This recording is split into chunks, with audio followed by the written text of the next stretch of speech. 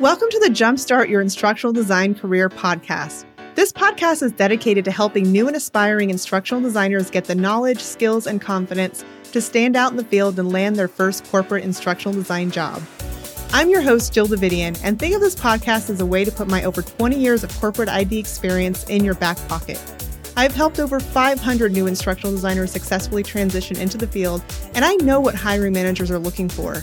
Whether you're looking for a career change and exploring if instructional design is right for you, or you know you want to become an ID and have no idea how to get started, you are in the right place. Join me each week for actionable guidance as we explore how to build your portfolio, transform your resume, and interview with confidence.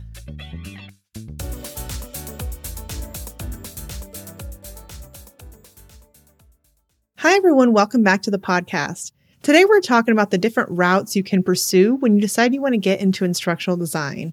Many times I talk to educators who think that they have to go into instructional design in the K-12 space, which is formerly called EdTech or educational technology.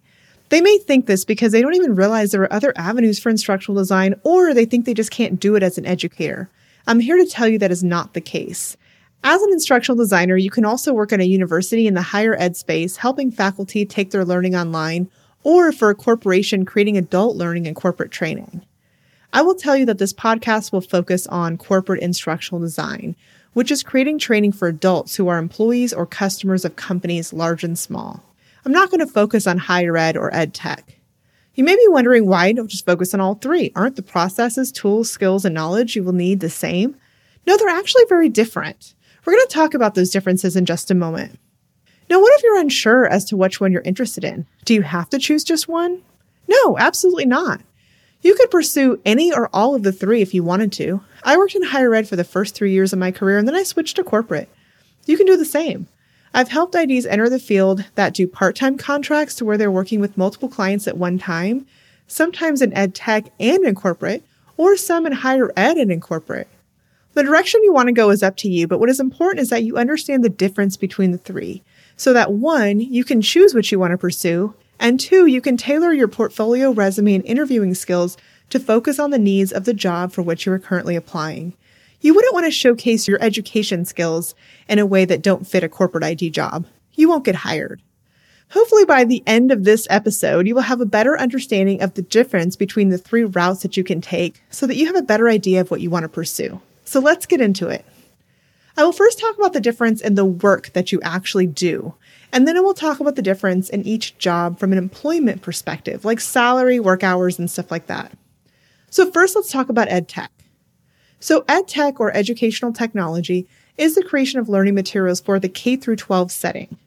EdTech companies create curriculum that school districts purchase.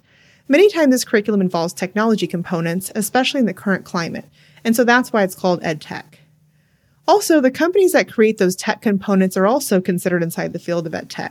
So if you're a teacher and you've used apps in the classroom like Padlet, Kahoot, Nearpod, Seesaw, those apps were created by EdTech companies. For teachers, this is often an easy transition from the classroom because it most closely relates to the experience teachers bring. If you're a teacher and enjoy the K-12 environment and designing instruction for children, but just don't want to be in the classroom anymore, this may be an avenue for you. I will say that it is mostly teachers that get into EdTech. I don't often see people from other fields, although anything is possible. The tools that you use in the EdTech space are often those apps and tools I just mentioned previously, and they may be things that you've used in the classroom as a teacher, like Nearpod, Seesaw, etc. These are very different than the tools used in higher ed or corporate, so that's one area where the three routes you can take differ greatly. The curriculum you're designing in EdTech is for the classroom, and is meant to be taught live, usually over a period of time, as opposed to a module that must be completed in an hour, like in the corporate space. The audience in EdTech is obviously children, which goes without saying, but is an important distinction compared to higher ed and corporate, because audience is an important consideration in instructional design. You're going to design the instruction differently. With EdTech, the curriculum is designed for use with a live instructor, aka the teacher. Children won't complete that learning asynchronously. Learning that includes an instructor is often called instructor-led training and is very different than learning that is to be delivered asynchronously or completely online, and we'll discuss that later when we talk about corporate learning. I like to call EdTech instructional design adjacent because in many EdTech roles, you aren't designing instruction at all. You may be designing tools that teachers use in the classroom as described earlier. Now let's talk about higher ed. So in higher ed, you often are not designing curriculum at all as an instructional designer. The job title is sometimes called instructional designer, but can also be called instructional technologist. Often what you are doing is helping faculty take the courses that they teach in person and moving them online to be taught virtually. Or you're helping them to better utilize technology in the classroom. Sometimes you're helping to develop a new course, but it's often more of a partnership where a faculty member is developing the course and you're trying to get in where you fit in, offering tips and advice. Faculty are experts at what they do, very proud of it, and their role as the subject matter expert is very different than in corporate. They want to be much more involved in the process, and really they want to own the course. It's more like they are the instructional designer designing the course, and you're their glorified assistant. To that end, like EdTech, this is a role where you may not be doing much instructional design work at all. The tools you use in higher ed are usually tools like Canvas and Blackboard, which are learning management systems. They're designed to house longer-term courses that have multiple learning components. So if you think about a course that's delivered over a semester or a quarter, there's going to be lots of learning components, discussion activities, maybe some online activities. There's going to be some lectures from the professor. There's going to be lots of different components that make up that entire course. It's not just going to be one module or one learning component. While you can bring in external learning objects, most of the time, the course is created entirely in Canvas or Blackboard. Now, learning management systems track learner engagement with the course. Did they complete it? What parts did they complete, etc., which is very important for grading purposes and compliance purposes. And it's all housed in one place with Canvas or Blackboard. You create inside the tool, and it's tracked as well. Many of these learning activities are meant to be delivered in an instructor-led or virtual instructor-led format, meaning there is a live instructor and the learning materials support the learning that the instructor is delivering. This is similar to EdTech because you're creating learning materials for the classroom. This is very different in corporate where there's often no instructor. I worked in higher ed for the first 3 years of my career before transitioning to corporate, and it was a huge change. Let's talk about corporate. In corporate, you are the actual instructional designer. You're not a glorified learning assistant or any of that like you sometimes are in higher ed. You have a subject matter expert, but they are just that. They are the subject matter expert that you glean knowledge around the topic from, but they usually respect you as the learning expert. To that end, you are actually the one designing courses from scratch. You are designing and you're gleaning knowledge from them to help you in that process. 90% of the learning that you're developing in corporate is completely asynchronous or completely online. There is no instructor. It's called e-learning. As corporate IDs, we do sometimes develop virtual instructor-led or instructor-led training where there is an instructor, either in person or virtually, but it's becoming less and less in this post-COVID era. Most of the time, companies need employees to take training on their own schedule when they can fit it in, and they don't want to pull 20 employees into a room, whether it's in person or virtual, together to take a training. That means 20 people aren't doing their jobs at the same time, and that's not going to work. With e-learning or online learning, they can all take the module at different times, which is less disruptive. Often companies need to deliver training to multiple work locations, and again, trying to get everyone together at once is a problem. E-learning is much more convenient. But you develop a lot differently when there is no instructor. The learning materials are the center of the instruction, not supporting the instruction. There's no speaker notes. Everything has to be contained within the module. No instructor to make sure people are staying awake. No instructor to check for understanding. You have to make sure the model is engaging so that learners learn what they're supposed to learn from it. They could be checking their phones. They could be doing all kinds of things while they're going through this module. And so you have to make sure that you're keeping them engaged. That's why it's important to know if you want to get into EdTech, higher ed, or corporate, because if you want to focus on corporate ID, you're going to focus on e-learning for the most part. Also, corporate learning is short. You may be developing a 5-minute video, a 30-minute e-learning module, or a series of 15-minute modules, but there are only going to be a few modules that make up that series. While there are some courses that have several components to them, like a new hire training for customer service agents at a call center, in that example I just gave you, most courses are self-contained in less than an hour. It's very different developing a 1-hour module versus a semester course with 20 learning components, for example. You're going to go into a lot more detail in a 20 learning component course that is delivered out over a semester versus a 1-hour module. Also, the tools are very different. We mainly use tools called Articulate Storyline and Rise in the corporate e-learning environment. We don't use Canvas and Blackboard like you do in higher ed. As mentioned earlier, Canvas and Blackboard are learning management systems, or LMSs, and you design and develop the course inside of them, as well as track learner progress. For corporate, we also have to have our courses inside a learning management system to track learner progress, but we design the courses outside of an LMS and then upload them to the LMS. So the tools that you work with in corporate and in higher ed are very different, and the process with which we work with them is also very different. Sometimes an ID will do a role, which is called a learning management system or LMS administrator. And this is the person who actually works with the LMS on the corporate side. But sometimes organizations don't have LMS administrators, and so an ID gets stuck in that role. In higher ed, because your LMS is the tool you're developing in, you really are the LMS administrator in most cases. Now, the process used and the deliverables we produce in corporate ID are also very, very different, mostly because there's a pretty specific process for developing e-learning that doesn't really translate to virtual instructor-led training and instructor-led training. And remember I said that in ed tech and higher ed, you're developing for virtual instructor-led training and instructor-led training. You're not really doing e-learning, so that's why the process is so different. For more on the corporate ID process, see my episode on how the instructional design process is like building a house. Now, the final thing I want to mention kind of goes without saying, but you're building learning for adults. Adults are busy. Adults in a corporate setting are very different than college students or children. We have to design with adult learning principles in mind. Knowing your audience is super important in this field. And if you learn to design for children in ed tech, it's going to be a different ballgame learning to design for adults. Now, if you find yourself wanting more explanation and a deeper dive into some of the things I talked about, don't worry. I'm going to be breaking down a lot of these things in coming episodes, especially when it comes to corporate, as this is what this podcast is focused on. Now I want to switch gears for a moment and talk about the employment side, meaning salaries, work-life balance, hours, benefits, job security, etc. For all three types of instructional design, ed tech, higher ed, and corporate, you can work a full-time job or you can do contract work. In a future episode, I will be breaking down the difference between full-time and contract work, but essentially a full-time job is where you're employed by the company and you get benefits like health insurance, dental, paid time off, retirement matching if you put a certain percentage in, sick days, and other benefits. Contract work is where you do not receive any benefits, but often the pay is much higher to make up for it. Contracts are for a defined period of time, whereas full-time jobs are ongoing. Some people like the flexibility of contract work and like to stack contracts, while others like the assumed security of a full-time job and want benefits. So for EdTech and corporate, the hours are pretty manageable and usually don't exceed 40 hours a week.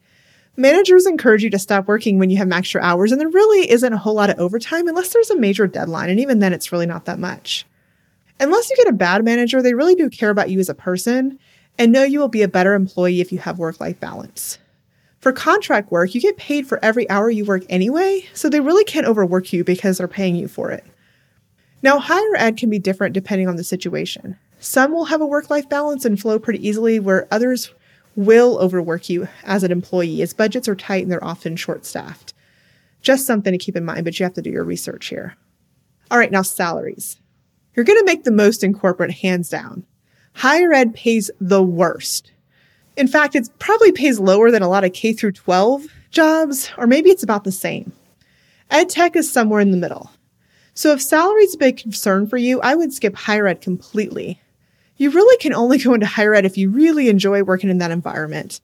There can't be another reason. Sometimes educators think higher ed is easier to get into, just like they think ed tech is easier because of their education background.